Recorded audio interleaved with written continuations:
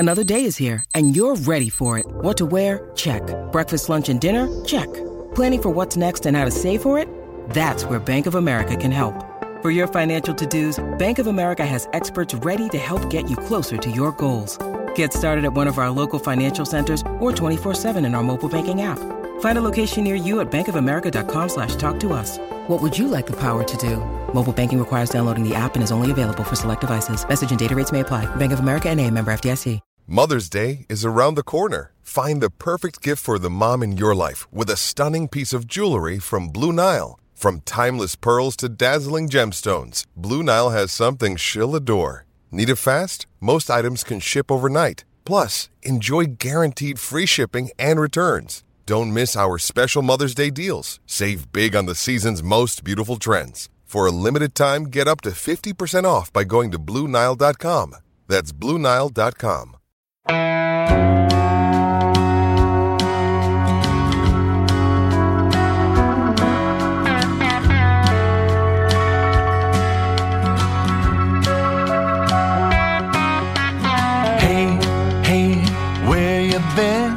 Buckeye Talk is about to begin. Hey, hey, hey, come on in. Welcome back to Buckeye Talk. Nathan Baird from Cleveland.com here, along with Doug Lesmerises. The Thursday version of Monday Madness. You can come up with your own Thursday alliteration word. We're not going to that trouble. We're putting all the trouble into the actual content of the episode, all the work, all the focus, not the actual naming of the episode. A lot of OSU things to talk about today. The OSU roster situation as they try to get down to 85, and will eventually get down to 85, but kind of tracking how that process is developing here in the spring and what it means. Where things stand Ohio State-wise as far as the coaching staff salary, what it means that they now have the biggest assistant coaching salary pool in their history, and then we'll close things out with what you watch and what you eating. Doug and I will tell you a little bit about what's going on in our lives in that regard. But let's start off with the roster watch. Everyone knows Ohio State has to get down to 85 by the start of the season. Every team does. They were at about 92 not that long ago. And then within the past month, there's been enough attrition through various things, whether that was Harry Miller stepping away from the program, whether that was the transfers that happened here just in the last week, or Darian Henry-Young transferring a month ago. They're now down to 88. It's not an uncomfortable number. It's obviously something that they have to address, but I don't think it's a number that probably causes them a lot of headaches at this stage. And I don't think it's a number that would preclude them from bringing someone else in. It's hard because they've already had 3 transfers, right? Darian Henry-Young, Bryson Shaw, Legend Cavazos, and they're still at 88. Sometimes It's like, oh, well, it's like, oh, well, they had the transfers that got them down to 85. It's like, no, well, the 3 so far just got you down from 92. So on one hand, I agree, like, it's fine. It seems on track. It seems normal. And it also seems like, this week with Shaw and Cavazos announcing this week was a little bit of like moving day. But it's a reminder of that they were way over for a while, that you've lost 3 legit dudes from the roster on the defensive side of the ball, and you still need to do that again. Because frankly, this is going to come from the defensive side of the ball, because they're about there on offense. They frankly are almost under on offensive numbers, but they're so far over on defensive numbers that nobody is surprised by Henry-Young, Shaw, and Cavazos transferring, but it's not enough yet. So we obviously have in the past tried to stay away from speculating too much kind of wildly on individual player transfers. The one exception to that has often been quarterbacks, just because the way that they've constructed the room, you had to have blunt conversations about that, I think, out in the open. But I thought it would make sense for us to kind of go position by position a little bit, only comparing them to the numbers that Ryan Day himself put out. He was the one who sort of established, well, here's the rough number of guys, or pretty much kind of the exact number of guys that we want in each group. And that pretty much added up to 85. I think it was like maybe it actually added up to 86, and you had some positions that were you could swing one or the other. But that when we broke that down, he broke that down for us a couple months ago. It sort of got us to 85. Before we do that, I wanted to point out a couple of guys. Number one, I already said Harry Miller. He will, I think, stay on scholarship that will be honored by Ohio State, but will not count against the 85. Is my understanding of things. Yeah, And that happens a lot. Which is nice. It doesn't matter because if you medically retire, medical hardship, you keep your school scholarship, but you don't count against the 85. Yeah. So, I just wanted to make sure that people didn't think that we were saying Ohio State just booted Harry Miller off of scholarship. Well, and good point. Right. And there are a couple of guys here who I think their scholarship status is, we are counting them towards what is now the number of 88. They may have some flexibility. For instance, Mitch Rossi, who is a walk-on and who was put on scholarship at one point, but often in those situations, those are one-year deals. So I think if they got down to August 14th or whatever, and they were still at 86, they might have to have a conversation. But I think they have some flexibility with him. I don't know 100% for sure what the deal is with Jake Seibert also, who came as a gray shirt, but it has been on scholarship. So I assume they will carry 2 scholarship kickers, assuming both he and Noah Ruggles stick around. I don't know if I'd assume that. I don't think that you can't take Jake Seibert's scholarship away from him. That's what I'm saying. Yeah. I'm not saying I assume they both will stay. I'm assuming if they both stay, they will both be on scholarship. Yeah. The walk-ons who get scholarships, that's usually as long as we have a space. Right. And then if you don't have a space, it's like, hey, man, it was a bonus anyway. But then often what happens is we have our anticipated number. We've got to get to the 85. And then something goofy happens. Not goofy, but somebody transfers after the third game, right? Mm-hmm. Or that kind of thing where it's like, oh, now it's back open again. And then you can get a guy back on for the winter, that kind of thing. So that kind of stuff happens a lot. But yes, it does provide a wiggle spot if need be, if it gets to crunch time. Now, if a guy does leave the program but stays in school, his scholarship keeps counting for that current period too. Like I was told yesterday that Dallas Gant and Kayvon Pope are both still counting towards the actual scholarship number that the program has right now, which now we've already taken them off because they obviously won't count again for the fall. It's not even worth considering them for that. But as far as who they had to count right now, and I don't know the specifics of this, it may affect how the number that you can bring in as early enrollees. I kind of got that impression from someone, and I don't want to go down that road because I don't know all the specifics, but that was definitely the impression I got, that there could be, if you get too many of those types of players, it can actually affect you. I don't know that it actually affected Ohio State. So we're going to start off on offense because, as you said, Doug, they are a little bit light there by Ryan Day's own definition. He said back in December, when you asked him a question and he gave this like fantastic breakdown of both sides of the ball, that in his perfect world, it's sort of 41 on each side and then 3 special teams guys, which usually would include, I think, a long snapper, but right now it doesn't include a long snapper, does include 2 kickers, but 3 specialists. So right now on the offensive side of the ball, they have only 40 scholarships committed. At quarterback, the number he gave us was 4. Right now, they only have 3. I don't know that I expect that to get to 4 this year. I think they're probably going to roll with 3, and their 4th guy will be whichever of the walk-on group pushes forward. But these 3 guys seem set for the fall. And then maybe 2 quarterbacks in the next recruiting class. Perhaps, yeah. And maybe one that it fits your description more of like a true backup kind of guy, right? Like a guy who isn't necessarily one of the top prospects in the country. I don't know if will they ever do that again? Get 2, but I'd never say never with the way Ryan Day is doing quarterbacks right now, I guess. I also wonder, I almost want to ask Ryan Day about this now. When they brought in Chris Chuganoff a couple of years ago from West Virginia as a guy who had played in some games, had played in Power 5 games, was never going to be a guy here. Gunnar Hoke was a little different because Gunnar Hoke just had not played a ton, but Chugs kind of knew what was up a little bit. I do wonder if they would be open to that, or that if they would be, maybe they don't want to recruit a backup, but if you always think, how do I say this? You want 4 quarterbacks in your room, but depending who the 4th guy is, the 4th guy might always be transferring. ABT.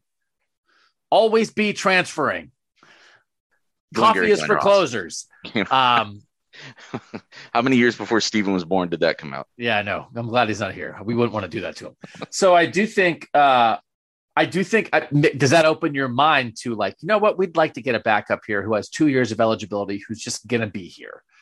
You know, who's a guy that we could put it in the game in an emergency, can run scout team for us.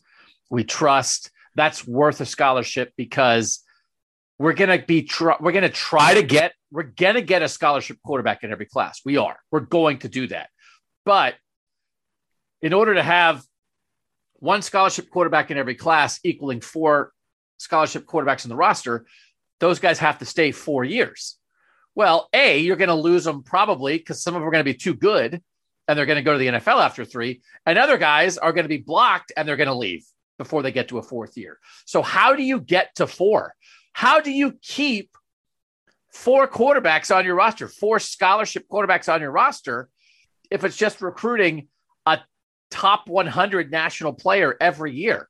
I don't know how maybe it's really hard to do that. So do you have to have a chug? I don't know.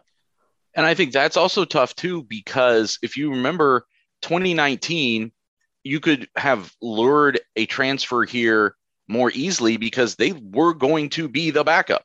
Right. Behind Justin Fields. Whereas if you want to bring one in now, are they really going to be ahead of Kyle McCord or maybe even Devin Brown on the depth chart? Like, right. You could probably convince someone who has gotten passed over at another Power 5 to come here and be second in line for you behind a great quarterback who they can't beat out because they're one snap away. But here you're like many snaps away. You're like literally the Thanos snap away. You would need that to happen and like half the population to get wiped out and hope that the 3 guys in front of you were among those guys because you're not getting on the field. And then you think about 2023, right? Say they bring in 2 big time recruits. Say they get a Jack Miller and CJ Stroud in this next recruiting class. And then CJ Stroud goes to the NFL. So then in the 2023 season, you would have Kyle McCord, Devin Brown, and 2 true freshmen. So you have 4 scholarship quarterbacks. Well, then what about 2024? Well, there's a chance that in 2024, if McCord has a great year, he's gone. And that one of the 2 true freshmen is like, hey, I'm not even the first guy in my class. I'm gone. And now you're down to 2 again. And now are you going to recruit 2 again? Like, I think they probably are going to get to a spot where because they're developing NFL quarterbacks at a high level, ideally, and those guys maybe are going to go. And B, they're going to have talented guys here who don't want to wait forever. You may get to a world where you've got to have a veteran transfer quarterback in those 4. Otherwise, you're never going to have 4, or you're seldom going to have 4. That in a 5-year cycle, you'll wind up with 4 scholarship quarterbacks 1 or 2 years out of 5 if you don't start adding a veteran transfer backup. Okay, we have now formed a very sophisticated, hard to articulate, not first priority, but interesting roster management question for Ryan Day that we will have to try to ask. I don't know when. Probably not 2 days before the spring game next week, but we'll figure out a way to ask it eventually. That'd be a great summer question if Jerry just throws us a bone like, hey, mid-June, you guys want to talk to Ryan Day real quick? That might be a good question for that day. So we'll put that in the hopper or however they say. Let's just do a quick on each one of these, as we go down by position, we'll just say, do we think that number changes before the fall? I think that number does not change. I think they have 3 scholarship quarterbacks in 2022. Agree. Running back, his stated number was 5. They have 5. The one guy who is in the tough spot is Marcus Crowley, but it's really not necessarily just him getting passed over. He's also just not been healthy enough to play. And I would assume that I think there'll just be a 5 scholarships again for the fall with running back. Agree. And that's obviously Dallin Hayden, who's not here right now, but will be here in the fall. Receiver, he said 11. They have 10. And we talked about this on the pod, I guess it was earlier this week or last week. We were saying it does, you kind of see now how they are a little bit light there. It was something we hadn't considered before, but then after last Saturday, when they did the open scrimmage and you had like Xavier Johnson on the second string at receiver, no offense to him, but it did seem like there was something, maybe a small element missing from that room. And just by their own scholarship chart, that makes sense. But I don't think that number changes either before the fall. Agree. And they know it's light because they have 10. 4 of the 10 are true freshmen. One of the 10 is Cam Babb, who we all think is talented, but as one of the worst injury luck strings that we've seen. And one of the 10 is Jaden Ballard, who's a second-year guy who maybe, he is their 5th receiver right now. If Babb's healthy, maybe Babb's their 5th receiver. But Jaden Ballard isn't maybe quite ready yet exactly to have a huge role. So it's remarkable. It's remarkable, but this is going to be a reality as well. And listen, I'm slow on the pickup sometimes. There was a time like 18 months ago, I think I would have been like, man, why did they recruit so many receivers? And now it's like, oh no, they need more receivers. So Brian Hartline knew it the whole time. It's like, why do you recruit 4 receivers in every class? And he's like, well, there's a decent chance one's going to transfer. And there's a decent chance that 1 or 2 are going to be ready for the NFL after 3 years. So if you would like me to have a room that makes sense and has 11 receivers like Ryan Day wants, I have to recruit 4 every year. Idiot. Yeah. And you would wonder, like, why didn't they fix this a couple years ago? Like, was this poor planning? But I think as you'll see, as we get to the next position, it explains why this is off a little bit. But also real quick, that receiver, yes, they're short there, but it's kind of like a all killer, no filler situation there. Like it is really like all guys who were like top 12 at their position who were recruited. So it's not like it's not like a soft 10. It's not like it's a weak 10. Is that a phrase? Did you just all killer, no filler? Is that a thing? No. That's like a rock album term. Is it a rap phrase? Like a rock, like Dwayne Johnson, like the rock? No, like rock music. Oh, like rock music? Like rock bands, like headbangers, long hair, that sort of thing. All killer, no filler.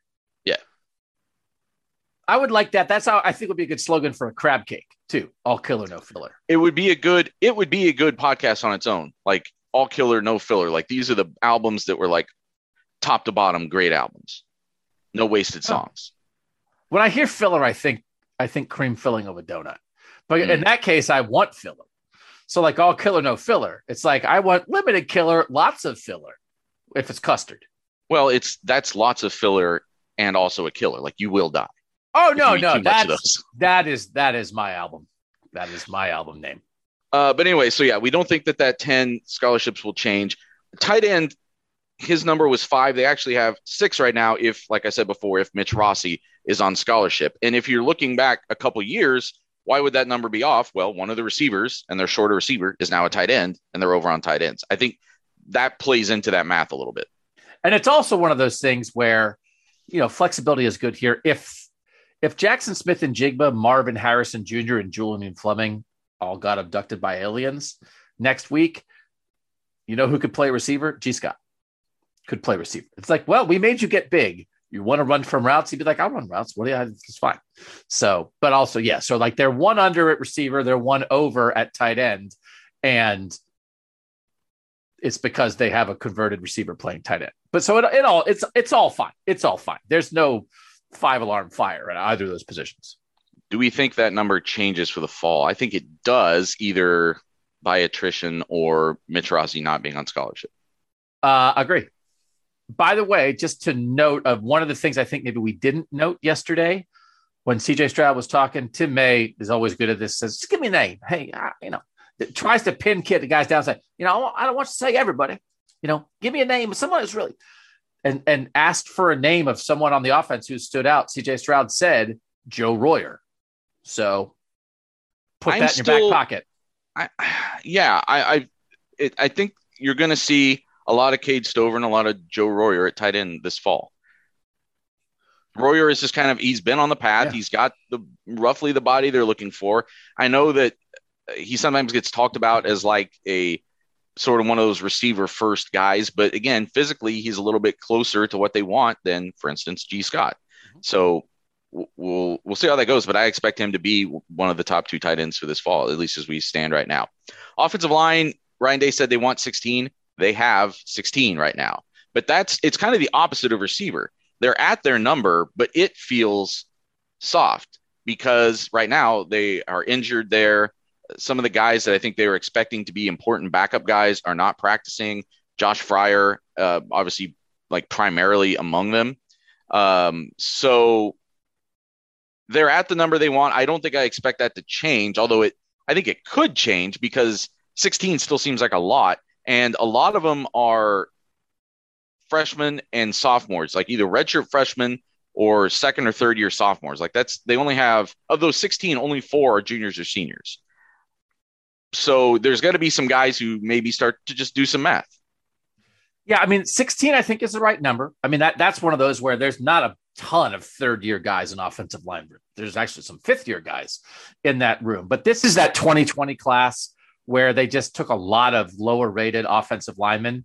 And so Josh Fryer, Jacob James, Trey LaRue, and Grant Toutant are all third-year redshirt sophomores. And we think Josh Fryer probably has a role as certainly in the 2 deep, maybe their 6th offensive lineman, maybe their 7th offensive lineman. Jacob James feels like he might be in the 2 deep. I think Toutant was out there but some of those guys, listen, when you take a crop of guys who aren't as highly rated there, they're not all going to hit.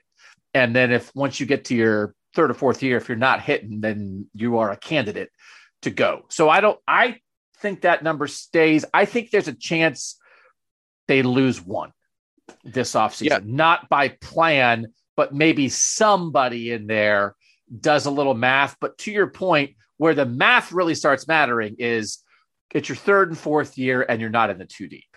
They don't have that many veteran guys. So they might be a year away from any kind of offensive lineman really saying, hey, is this the place for me long-term? And the 4 veteran guys they have, those are the ones that are by their eligibility, seniors and juniors right now. Matthew Jones, starter.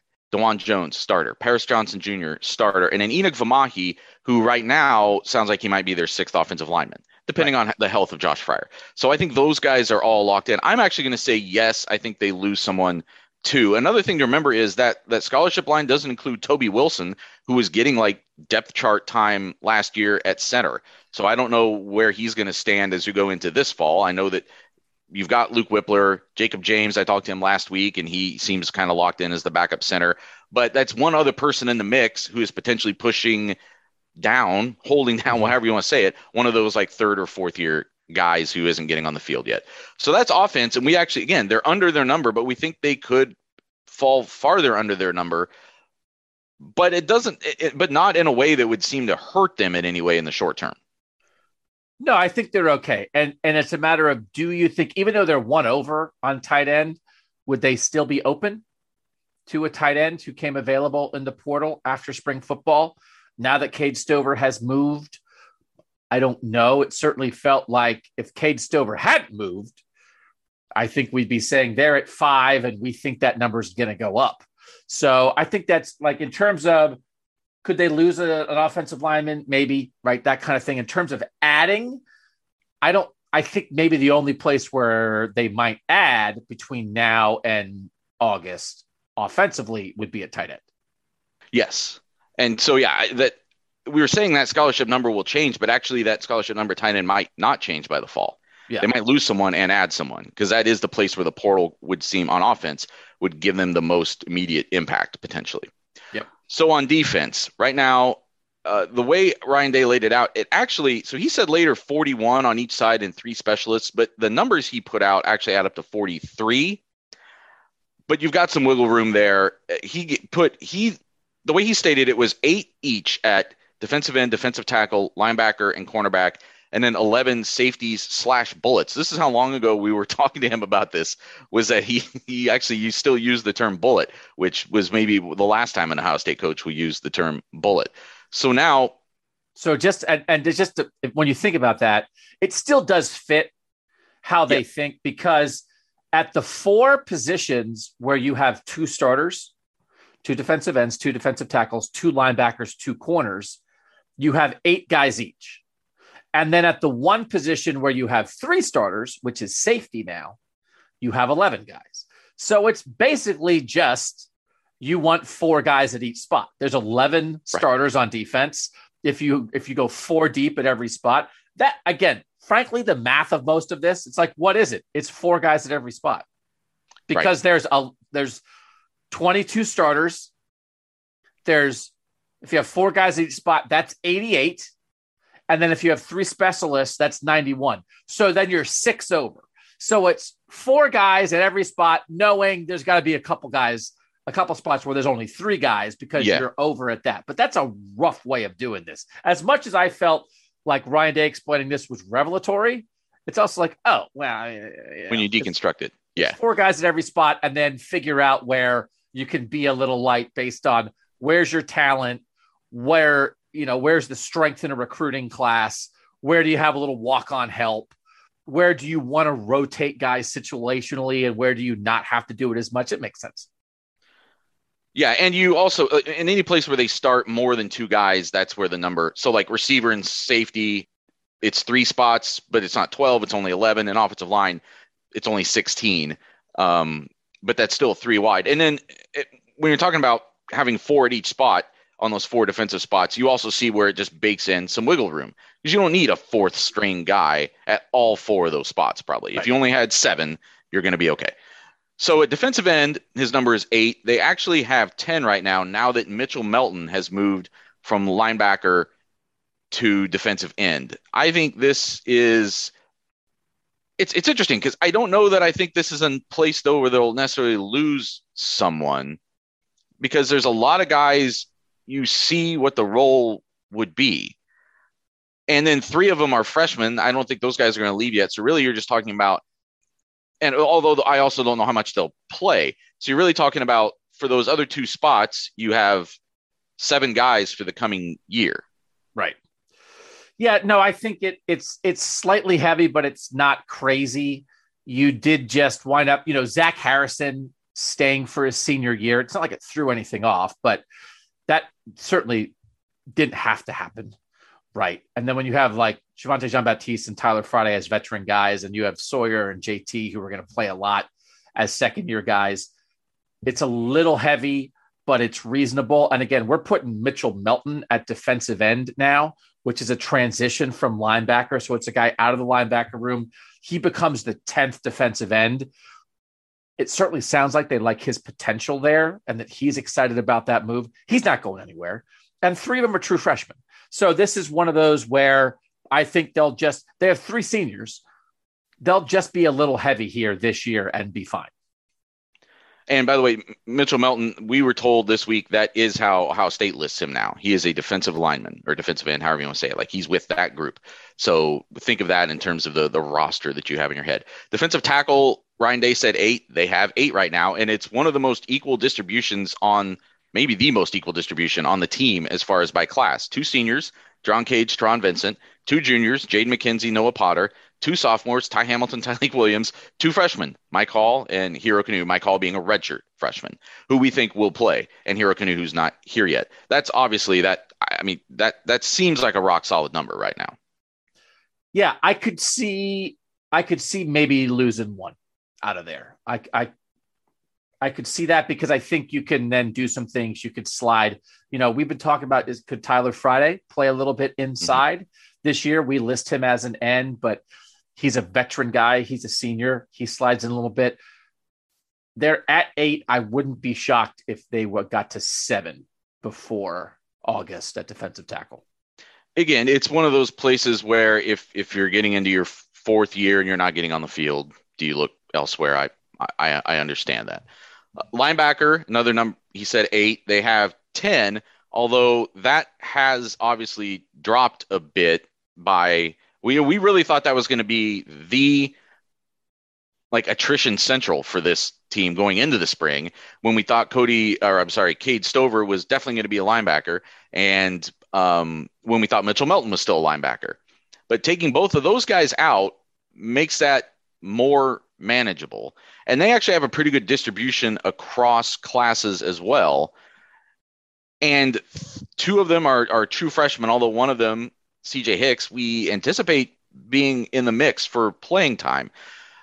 I think this number, I think it could change. I don't know that I expect that it'll change, especially because they are making that third linebacker spot, and you talked to Reed Carrico about this a lot yesterday, that if they prioritize that and get those guys to buy into that, those guys have a reason to stick around. The guys who are like first and second string at that spot. It's hard because if you break it down by guy, all right, so there's 10 linebackers. Jalen Johnson, CJ Hicks, and Gabe Powers are 3 guys listed as freshmen. They just got here. They're not going anywhere, right? Reed Carrico feels like he has a spot as a second-year guy, and Chip Trainum just transferred here. So they're the 2 guys listed as sophomores. They're not going anywhere. Then the guys listed as juniors, Tommy Eichenberg, Steele Chambers, Cody Simon, they all seem like they're right in the mix. Steele Chambers probably today would start. Tommy Eichenberg probably today would start.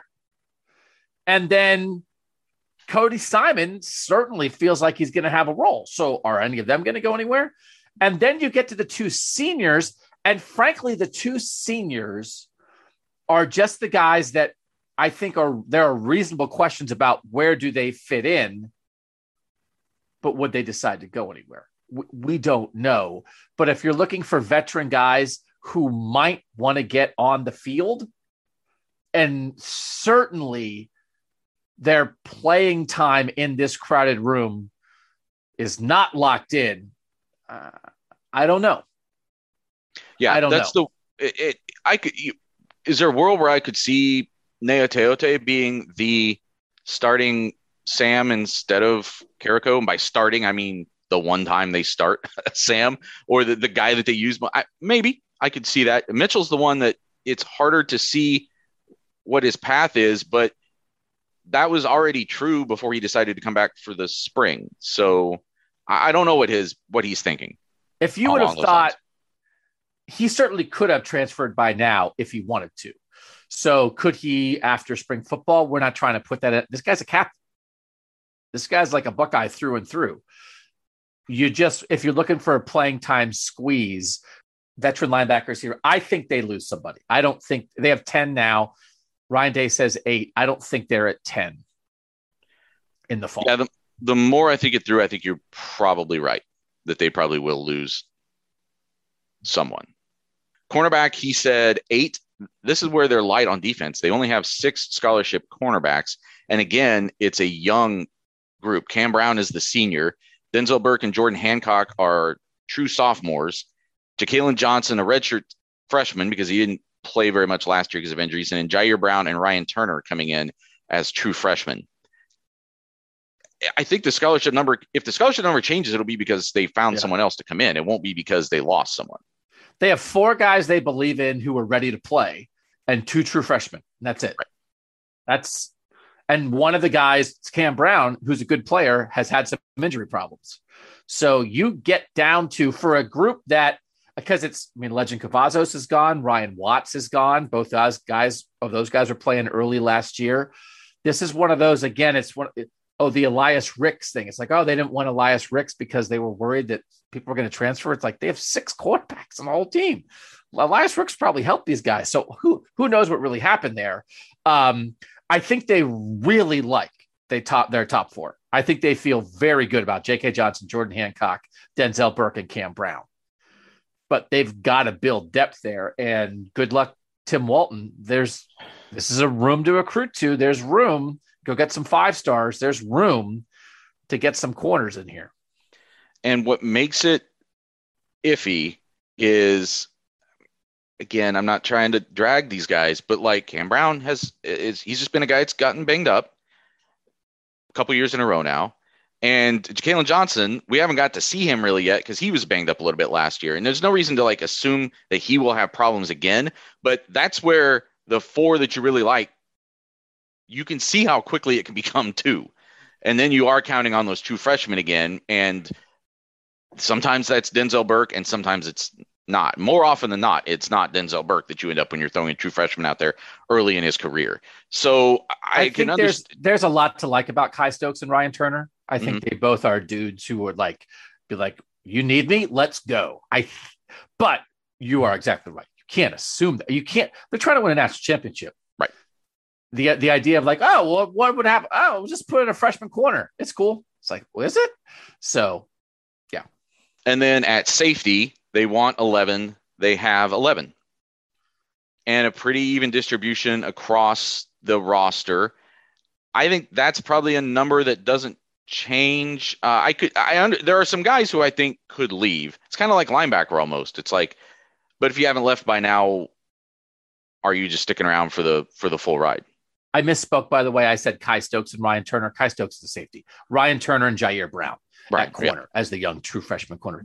Yeah, no, I think this is a pretty reasonable breakdown. Clearly, Lathan Ransom coming back from a broken leg. That's tough. Josh Proctor coming back. That's tough. Couple young guys. Sonny Styles is going to make noise here. The one guy that's just, it's just an interesting situation story is that Marcus Hooker is still here as a redshirt senior who for a time was not with the team because of allegations that happened off the field. And clearly those got sorted out to some degree because he's back on the team. And so he was a guy, was once a starter. He's not a starter anymore. He's not going to be a starter, but he has chosen to still remain part of this team. So again, would I be shocked if they lost a safety? I wouldn't be shocked, but if I had to pick right now, I guess I would say they're at 11 safeties now. I'd pick 11 safeties for the fall. Stay in there. So like we said, they're at 88. We picked 3 positions that were like the consensus. We think they will we would expect that they might lose someone: tight end, offensive line, and linebacker. And then you also said that you could see one at defensive end. And so you see how they have the room, even maybe to bring someone in. And it's probably not going to be a crisis, but it will be tight. And I think the only question is, do they find someone? It makes you be, I think, even more choosy than usual if you're thinking you're going to try to bring in a transfer if someone shakes loose this spring. Because you don't have a lot of it's not like you're at 84 and you think, well, we can bring someone in and there's no penalty or there's no repercussions to it. Like here, there clearly are. Like you're moving someone else around. Yeah, and like Bryson Shaw, they just lost. They're at 11 safeties. They already lost the safeties. Like if we had done this last week, we'd have been like, oh, they have 12 safeties. And if they're talking about Legend Cavazos as a nickel safety, then they have 13 safeties. Man, we would have said, oh, they got to lose some safeties. Well, he just lost 2. But you could still see how they could lose more. So again, this is the places where they've lost guys so far are places where you would have predicted it, but it's still not enough. And they have 2 kickers on scholarship and Noah Ruggles and Jake Seibert. They have Jesse Mirko as their punter. They often have had a long snapper on scholarship. They don't right now. We don't know what's going to happen with the 2 kicker spots. Noah Ruggles could have chosen to go to the NFL. He didn't. He's here. Jake Seibert is still lined up as, the next guy. But we're just telling you, they're at 88. If you don't count Mitch Rossi, they're at 87. So we're not trying to run guys off. They have to lose at least 2 guys, maybe 3. And if they want to add in the portal, then 4. That's just the reality. And that's the way the numbers are right now.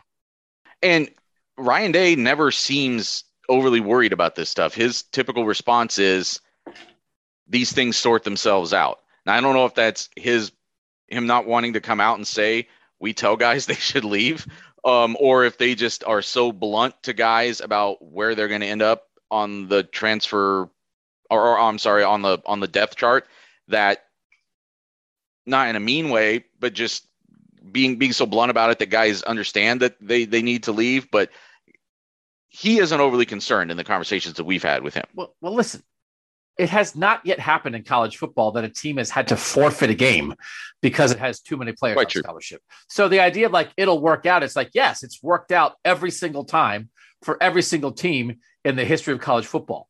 Has it always worked out for every player? No. So it will work out for the team. It's just how hard will things have to be sorted to get there, because it will get there. So in the end, it's not really a program issue. It's, are there going to be players who feel unfairly treated? And we're talking about every program in the country, because this is happening at every program in the country. This is the way the system works. So in the portal, it is a little different of hey, if you're like shoving guys out, now they've got to go sit out a year and you're jeopardizing their career, guys can go play right away. So that does make it a little easier. But in the end, the team will be fine. And we hope that all the players involved will be fine. But really, it's more of a player conversation than a team conversation. It is. But I also think that if you are on Ohio State's coaching staff and you have players like, well, I mean, to say Bryson Shaw, Darian Henry Young, like those guys who are in that middle group, like I think you can honestly go to them and say, like, look, if you're thinking about leaving, the sooner you leave, the more options you have at which school you end up at. I mean, Darian Henry Young went to Kentucky. He's at another Power 5 place, and the reports that we've heard from down there sounds like they like what he's doing down there. He's going to be able to help them win football games. So I think you can honestly do that. I don't know. I don't want to give Ohio State a blanket benefit of the doubt on this. I'm sure there are players around the country that do get like run out of their programs, but I think you can also have like honest kind of like business decisions with guys and say, sometimes it's in your best interest. If you're thinking about this, don't wait until May, go before spring. Even you can be enrolled somewhere else. You can be in spring ball somewhere else. You can be getting yourself in position to play as early as this fall. And in a lot of situations, I do think your coaches help you. They all know each other. They know where there's an opportunity. They call a friend and say, hey, man, I have a great guy here, great player. Just isn't quite fitting here with what we have. He can really help you. And all of a sudden, yeah, that player's at Maryland or Wake Forest or Rutgers or, whatever. So it doesn't, we understand this now. We all understand it. Transferring is not bad. It's not a bad thing. It's a good thing. Transferring when a player doesn't want to transfer is still a bad thing. So we're not saying that's happening, but we remain cognizant and aware and hoping that it doesn't. We're going to come back and talk a little about Ohio State's other roster, the assistant coach roster, after the break here on Buckeye Talk. Back on Buckeye Talk, Ohio State released the last two unspecified, unreleased contracts from this current coaching staff yesterday. Actually, I guess they released more than that because there are a couple of coaches, Larry Johnson and Kevin Wilson, who got contract extensions but not raises. But the two that we were really paying attention to were Brian Hartline and Tony Alford, because we knew they had received promotions in the offseason and that was probably going to come with a raise. And it did. Hartline up to $950,000. That is a $350,000 raise from what he was making before. That's a big raise. We're going to talk about that in a second. Tony Alford, he got about $130,000 raise to go up to $750,000. And Corey Dennis also received a $100,000 raise. He starts a new contract and bumped from $300,000 to $400,000. Well, let's start with Hartline because that number is reflective to me of a lot of things. Part of it is the job he's done. He might be considered the best receivers coach in the country now, kind of across the board. Certainly what he's done from a recruiting standpoint alone, but then the way he's developing guys, he's going to have 2 first-round receivers.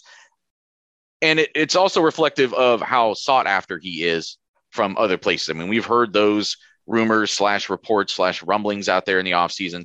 People were coming after Brian Hartline. And as much as he has connections to Ohio State, and I think legitimately he probably doesn't want to leave, you also got to treat him right and respect that other people are probably coming after him with lucrative offers. So yeah, that number is significant. To jump half again your salary up and all the way up to just short of $1 million, which is probably, again, the same way that Jim Knowles makes 1.9. It might be very pointed that Brian Hartline only makes $950,000. I'm surprised it's not $999, $999. But I think they didn't want to go to 4 coaches making $1 million. But I mean, $950,000. He's now fourth in the assistant line group as far as salary. So it's Jim Knowles first, then Jim Knowles first. No, Kevin Wilson is second at 1.4. Larry Johnson is at 1.133 million. Okay. And then Brian Hartline. Yeah, it's one of those things we referenced it a lot. We had a really interesting news conference with Brian Hartline during the season last year, talking about his status, why he loves Ohio State. And at some point, the money won't be able to keep him here. because the opportunity, it won't be about money. This, I think, was the let's make sure the money is keeping him here step. So the next time somebody comes after Brian Hartline, it's going to be, because again, the reports are that like Marcus Freeman was trying to get him to go to Notre Dame. It's like a parallel move, but he played with Marcus. He knows Marcus. The idea of like, at some point, there's not enough you can pay somebody because that someone's going to make him an offensive coordinator and play caller, or the NFL is going to come, or he's going to get a head coaching opportunity. So this might be, it won't be, I'm not saying it's the last time Brian Hartline gets a raise. I think it's the last time he gets a $350,000 raise, right? Because this is as good as they can do for him without making him the play caller or without making him the head coach, right? What else can they do? I think they did everything they can under the current existing circumstances, and he's still here, which is good for Ohio State and good for Brian Hartline. And it puts him in a range too, where if you're going to bring him on as a coordinator somewhere else, you really have to back that up financially. You weren't going to be, you know what I mean? Like somebody could make him $1 million a year offer to come be their offensive coordinator previously. Now that's not nearly as attractive. He can make the same amount of money and still stay here and all that. So someone would really have to back that up. You'll see that sometimes with even head coaches where like at lower levels, if they got a head coach they want to keep, they pay him up to a certain point because then they know that there's only a handful of programs in the country that could possibly overpay to get him. Yeah. Yeah. No, I think it's still, are you surprised at how big the raise was? I'm a little surprised at how big the raise was. No, for the reason that I just said, like it ensures that there's the only way he leaves now is if someone is offering him like 1.5 million, like some number that Ohio State just can't justify jumping to keep a receivers coach / passing game coordinator, which he is now. Yeah. But again, I don't think he'll leave. He will not leave to be a college receivers coach. And I think that was true before. I think that was always true. Brian Hartline is not leaving for the same job somewhere else. But if someone tried to come get him, you still have to give him a raise, even though you knew he wasn't going to leave. Because if you don't, then it's like, oh, so now they don't, right? They had to do this. So, yeah. And it's not like everyone knows my stance on this, but like, is he, quote, worth it? I mean, they're an offensive team led by quarterbacks and wide receivers, and he's as good at his job recruiting and developing wide receivers as anybody in the country. So what college football assistants make right now is bazonkers. None of it makes sense. It's way too much for everybody. But in the context of this, yeah, he's worth it. And we've said this before, but the natural progression of things to me still is if Kevin Wilson were to ever leave for another head coaching job, now you've poised Hartline to potentially just get bumped to offensive coordinator here, where he wouldn't be the play caller and stuff, but then you could justify paying him even more, as they've done with Kevin Wilson. Yes, I agree. Right. That, and then would you reach a point where Ryan Day hands over play calling duties? It's still Ryan Day's offense, and Ryan Day has veto power, and it's collaborative, but who actually is on the headset on Saturdays saying, this is the play? If you're really trying to keep Hartline, that's the next thing. Because at some point, money's not enough. It's got to be responsibility. So Tony Alford, who already had like an associate head coach for offense title before they made him the run game coordinator, he bumps up to $750,000, which is also what they're paying Tim Walton. That's less than what Justin Fry makes.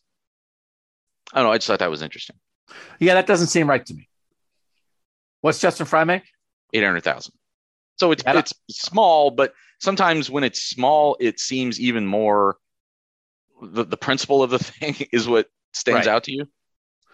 Yeah, I don't know why Tony Alford doesn't make more than Justin Fry.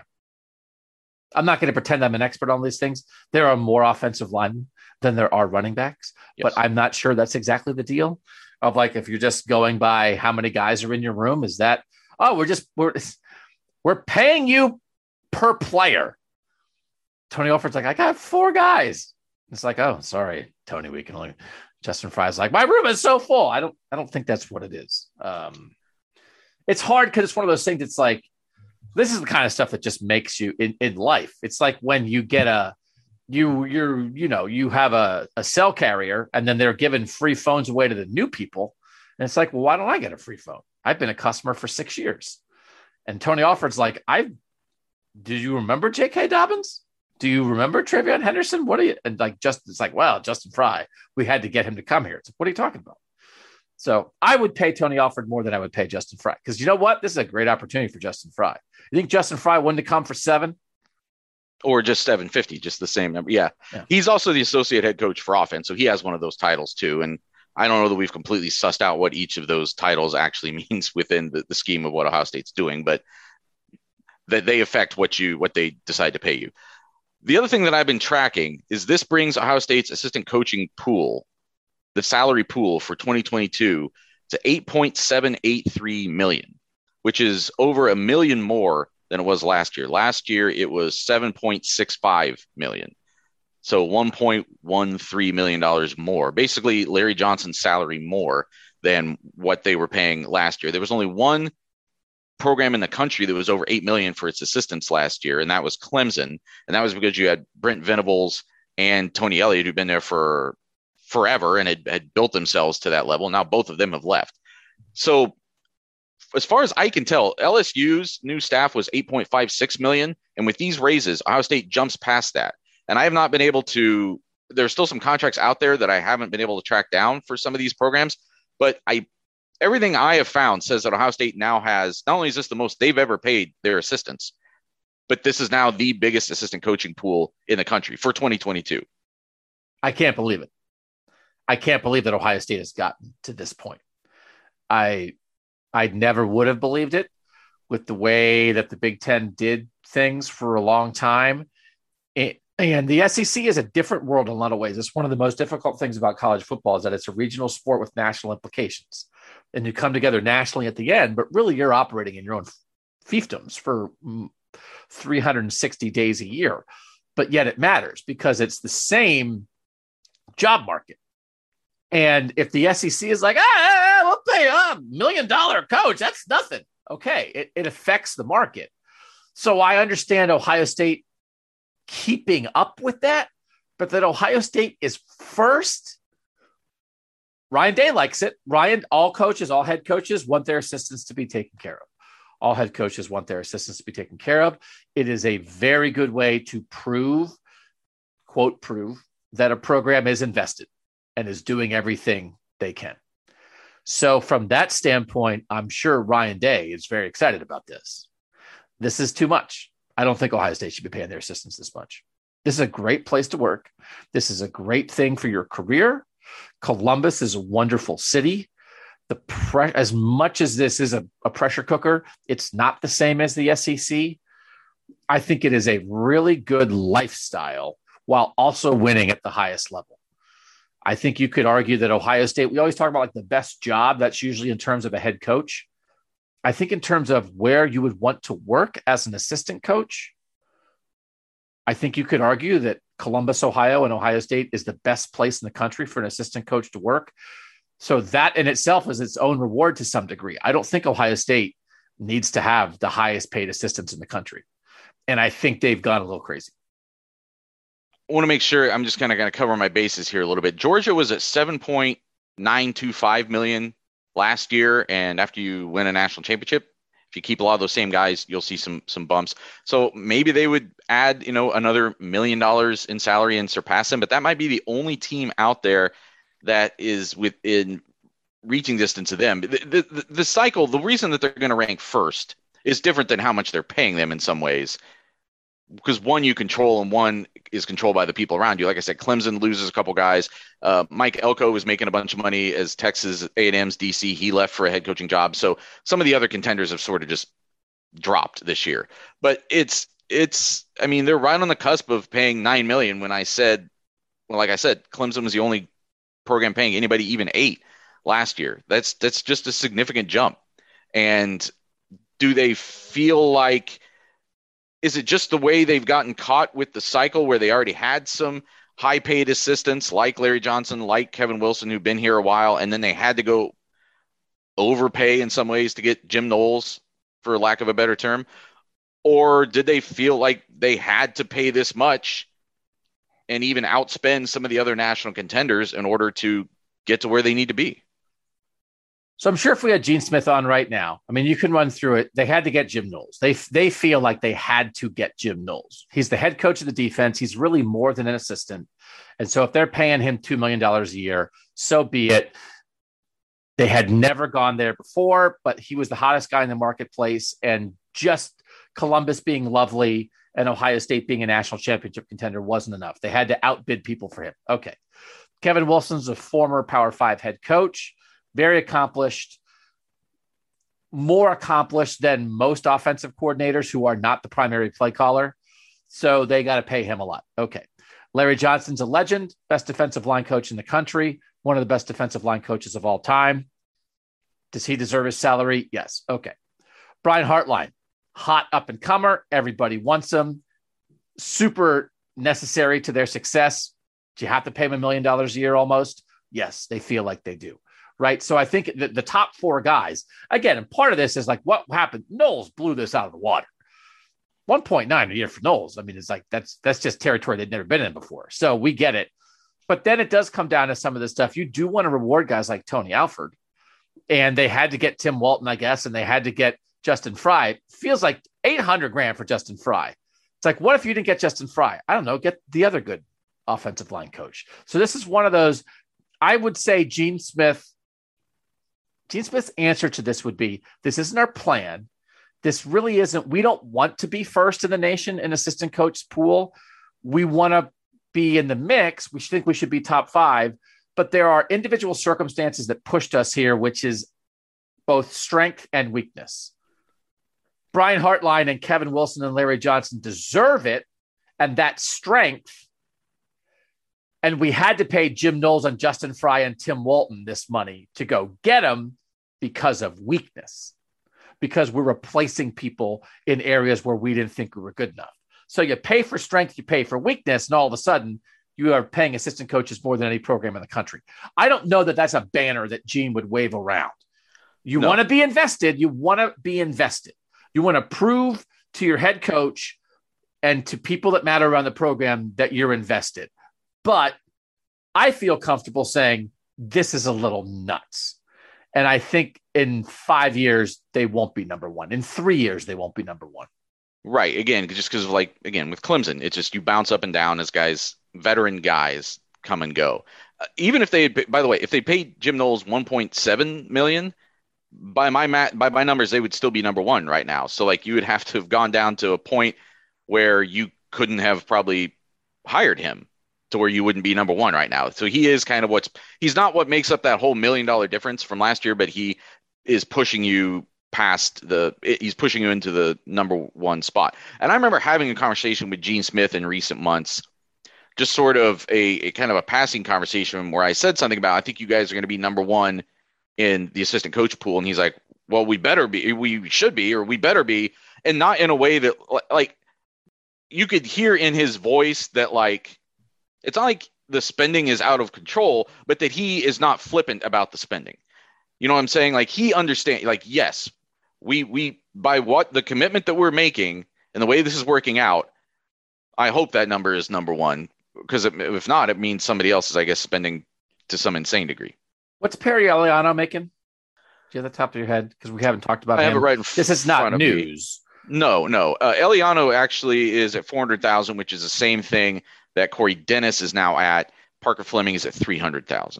So, for instance, so Tim Walton's making $750 because he's a veteran guy coming from the NFL. Perry Eliano was at what's the school Cincinnati. in Texas he was at?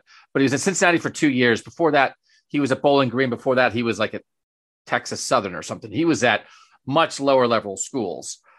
But I know Steven just wrote about this after the recruiting commit that Ohio State got on Wednesday. You know who I think people are really excited about to have on the Ohio State staff? Perry Eliano. And he didn't have to pay him $800,000. So I would like to see Ohio State hire a few more Perry Elianos, frankly, because I think that they got caught in a cycle here where they had to pay for some big time guys. And then they had the Parker Fleming, Corey Dennis internal hires who were scraping the bottom of the barrel. And then who's in the middle? Perry Eliano. They should have 3 Perry Elianos. What's Perry Eliano? A young coach on the rise that this is a great opportunity for him. You do not have to throw 750 at Perry Eliano to get him to come here, but he's absolutely qualified, absolutely ready, and he's going to go kill it. So they need more Perry Elianos. And then guess what? Your salary pool comes down a little bit. And then, listen, and then in 3 years, after Perry Eliano has been killing it, and people are trying to come get him, and he's a difference maker, then you got to pay to keep him. Okay. Then I get it. You're paying to keep Brian Hartline. I get it. I'm not begrudging Brian Hartline his money. But I think they got caught a little bit here. I don't begrudge any of these guys their money. They're trying to raise their families. I get it. Best of luck to them. The schools do it to themselves. You can trick yourself into thinking we have to do this. When actually, when you're Ohio State, you don't have to. You just have to be smart. But you don't have to throw money around to be smart. Perry Eliano was a smart hire. And I think we all think it's going to work, and he's making $400,000. And it should be pointed out, Larry Johnson received a 1-year contract through this next season. I think it expires January 2023. So he's obviously going to retire at some point. And they're not going to pay. They're almost always on 2-year cycles on the assistants. He only re-upped for 1. Correct. That feels like a headline to me. Have people made note of that Larry Johnson is on a 1-year contract in a world where almost all assistants are on 2-year deals? It was noted in the things that people reported yesterday, but it was not the headline. No. I'm not trying to get ahead of the story or anything, but sometimes things matter. That feels like a thing that might matter. Well, that's why I'm bringing it up, because they're not going to pay their next defensive line coach $1.133 million. That is true. So there's one way where you come down a little bit on this list. But I also think that Gene Smith, well, I know fans would say this, and I think Gene Smith himself might even say this. If they're standing at the national championship game with a trophy in January, and everyone's going to say, really, out of a $200 million athletic budget, you spent $1 million more and helped you win a national championship, everybody's going to say, yeah, that's fine. Which is how you wind up with a $200 million athletic department budget, $1 million at a time. This is like punch, counter punch here. It's why I wound up 15 pounds overweight. Right. One cookie at a time. What's one cookie? A journey of 1,000 cookies begins with one cookie. Speaking of cookies, we're going to come back after the break and talk about what you watch and what you eating here on Buckeye Talk. What you eating, Doug? So I'm not eating it yet, but I'm very excited about a new fast food restaurant that is coming into my area, like 2 miles from my house. Chicken Cone. It's chicken in a waffle cone. And also Hot Chicken Takeover has added chicken fingers to their menu. And in a world where I feel, I've said this before, I feel like there's an alternate universe where people like us say things like, man, I wish there was a fast food restaurant that was just chicken fingers. And then Cane's is like, no, we're good. We already did that. We continue to lean into the chicken finger way of life. And I am here for it. Chicken, in the end, chicken is probably my number one food, as much as I like pizza and stuff. But chicken is a broad range of things. Chicken is a broad range of things when frankly, it's just one animal. It's just one animal on this earth. Is that a range? I mean, I guess there's different kinds of chickens. I'm not a chicken expert. And I only want the white meat part of the chicken. I don't want any dark meat part. I'm not a leg person. I'm not a thigh person. I want the white meat. And I'm not here to have the argument about boneless wings versus regular wings. I want white meat with sauce on it that's crunchy, bottom line. So in any form, I want a chicken tender. Small, big, in between, I want a chicken tender. The idea that Hot Chicken Takeover is doing tenders, and there's a Hot Chicken Takeover 2.5 miles from my house, and Chicken Cone is going in across the street. It's not that they're changing the tender, it's the delivery system. And again, our whole world these days, Nathan, is about the delivery system. I've gone on rants about this. People of a younger generation are often, it's more about the delivery system than the content. It's like, oh, this is so easy. Oh, this is so cool. It's green. It's purple. It's like, yeah, but it's just the thing itself doesn't exist without the content inside of it. Do you care about the content as much as you care about the delivery system? So I'm telling you, I care about the content. I care about the tender. I care about the chicken. But there's only so far you can go with revolutionizing the chicken tender. Put it in a waffle. That's a heck of a delivery system. So I will be eagerly reporting back on Chicken Cone once it opens 2 miles from my house. It's not open yet, but I think it should be open in the next month. I love Hot Chicken Takeover. I used to love when I lived in the short north here in Columbus. I would walk like 20 minutes down High Street to the market there that they have. North Market, yep. North Market. And there's a Hot Chicken Takeover in there. And every few weeks I could just go down there and have insanely hot chicken for lunch. It was fantastic. But that delivery system of the hot, right, is either like a chicken breast or chicken. So I like sometimes I thought they had tenders on the meat but I'm not. They sure had a chicken sandwich. I know. Yeah, I don't know if they. But sometimes a chicken sandwich can be too plump and juicy for me. Sometimes I want more breading, less chicken. Actually, talk about delivery system. Chicken itself is just a delivery system for breading for me. So I love the tender. To me, is the ultimate form of a chicken. Whatever you do, you take the chicken and you run it through the chicken processing machine, and then you shape it into a rectangle and bread it. God bless those chickens. Thanks for sacrificing for me. But I love you as triangles. Rectangles for me. Triangles, actually. Or rectangles, circles. Squares. So octagons. Go ahead. A couple of weeks ago, I mentioned a buddy of mine named Charlie, who I'm in the Fantasy Baseball League, and we do the beef crawl every year. And in the last couple of years, he's come and visited me in Columbus for that. His wedding gift to me and my wife was a smoker, like a propane upright chimney box thing smoker. And we did a brisket in there one time. The first thing we cooked that was like, we bought the brisket kind of already prepared and just smoked it. We thought that was fine. We did a turkey in there that came out looking good, but wasn't that great. But a few weeks ago, we did pork butt and smoked it in there. And it was like the most incredible thing I think I've ever cooked. It was perfection. You get a nice like bark on the outside. It's like this 8-pound chunk of meat. You have to season it yourself. And then you set it out there. And the great thing he gave us was, in addition to the smoker, you can get this like Wi-Fi thermometer that tells you when the temperature is. You can tell because it's supposed to be cooked slow over a long period of time. So if the temperature starts to spike too much, you can go out and add a little water to this tray, and it brings the temperature of the smoker itself down a little bit. And it's been just a really fun experience. I'm looking forward to doing it a lot this summer, and I highly recommend, if you enjoy barbecue. I think it's a pretty low cost. I don't think these are super expensive, and it's a very passive way of cooking. Like I said, like you do have to go out and like, if you're someone like me and you get to work from home, or it's a weekend, you're going to be home anyway, and you just have to go every hour or so and add some water to that little tray. And at the end of the day, you have this just delicious pile of pork. It made so much that we were like, we're going to have to like freeze some of this, right? And then over the course of 3 days, we just ate it all in like various incarnations. Like we're making sandwiches out of it. We were making like chilaquiles out of it, which is like a Mexican egg and tortilla thing. So this wasn't like carnitas, but it was like a good substitute for that. We just found an excuse to eat all 8 pounds of that pork over the course of a few days. You know what I'm looking forward to?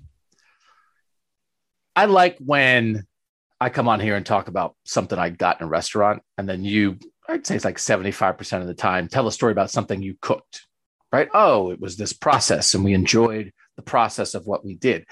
You're going to have a baby, and then you're going to be eating Burger King. And it's going to be like, oh, what happened to the smoker? It's like, well, I was trying to smoke something, and the baby started crying, and then we just went to Burger King. And then you're going to be in my world, Baird. Now, to be honest, I have talked about restaurants on here before. B, we have already made and frozen like 4 lasagnas and 5 trays of enchiladas and some stir fry mix that we like. So we've already started cooking and preparing the food that we're going to cook when the baby comes. Yeah, you know how long that baby's going to be in your house, though? 18 years. Forever, I don't think yeah. the enchiladas are going to last. Welcome to Burger King. Yeah. You act like I've never eaten at a Burger King. Have people seen me? Have people seen the videos? Like I've eaten plenty of Burger King. I'm always jealous of your cooking stories. And it was like, oh, my wife and I, we were in the kitchen together and we were seasoning something. And I'm like, my wife and I haven't been in a kitchen seasoning something together since the 90s. How do you have time? It's like, oh, no, yeah. Your baby's coming. I'm not trying to taunt you. I'm just welcoming you. I understand. To the Burger King way of life. And we are prepared for that. Like as we do like our household budget, I think our restaurant budget is actually going to increase, even though we're not actually going to be able to leave the house very much for those few months when the baby first comes. But we're anticipating there being many days where we're just like exhausted and hungry. And we're like, let's just call somebody. Let's let them figure this out. Good plan. That is true. When I come back from leave, I'll have a bunch of what you eaten to catch up on. Yeah. I can give you a list. I'll keep a diary. Oh, that'll be good. What I've been watching is I'm very late to the Ted Lasso party. We finally, because you only get it on the Apple Plus or whatever, and we got that. We got a subscription to that so we could watch Coda the day of the Oscars because we knew that was the other like big contender. We wanted to see what it was about, and that was the other thing that kind of jumped out at us. So like, oh, we can finally watch Ted Lasso. We like cranked out the first season in a week. And it's a lot of fun. I really enjoyed it. I don't know if you've had a chance to watch it. I think you would like it a lot. I would like it. I think we've talked a little bit about it here. Is he too cheesy for me? You think so? So I had always heard these things about like it's this like uplifting show, and it is, but I don't want to give away too much. The first episode, I was kind of like, I'm not going to be able to like. This is maybe a little bit unrealistic. Like it's going to be like this unrelenting positivity or whatever. And then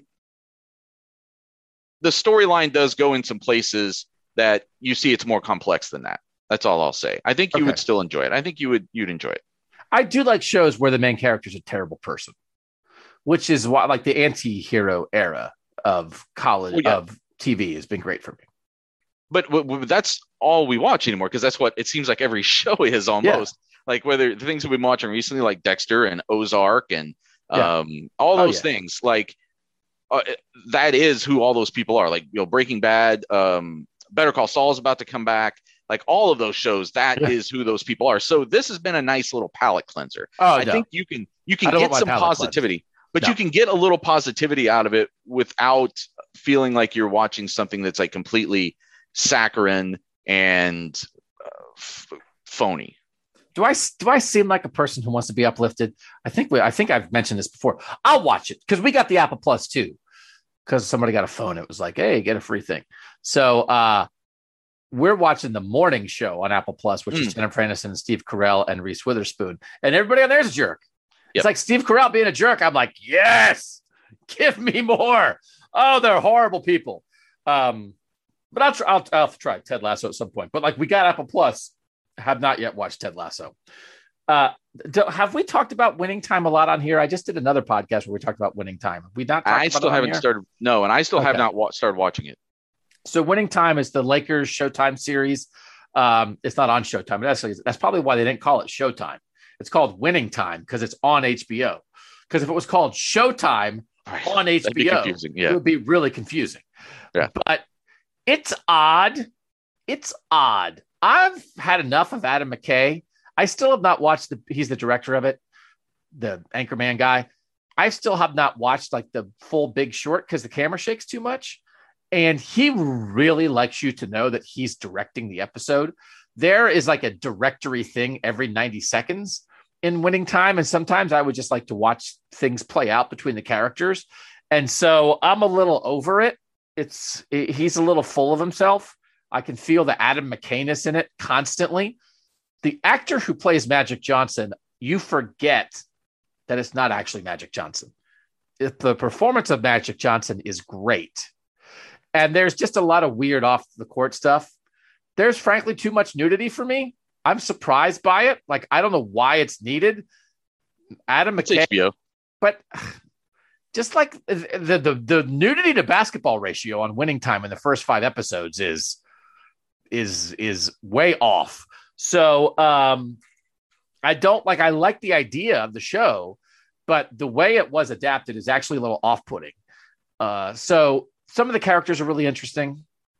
Jack McKinney, the story of him, the guy who was the first coach that year and what happened with him.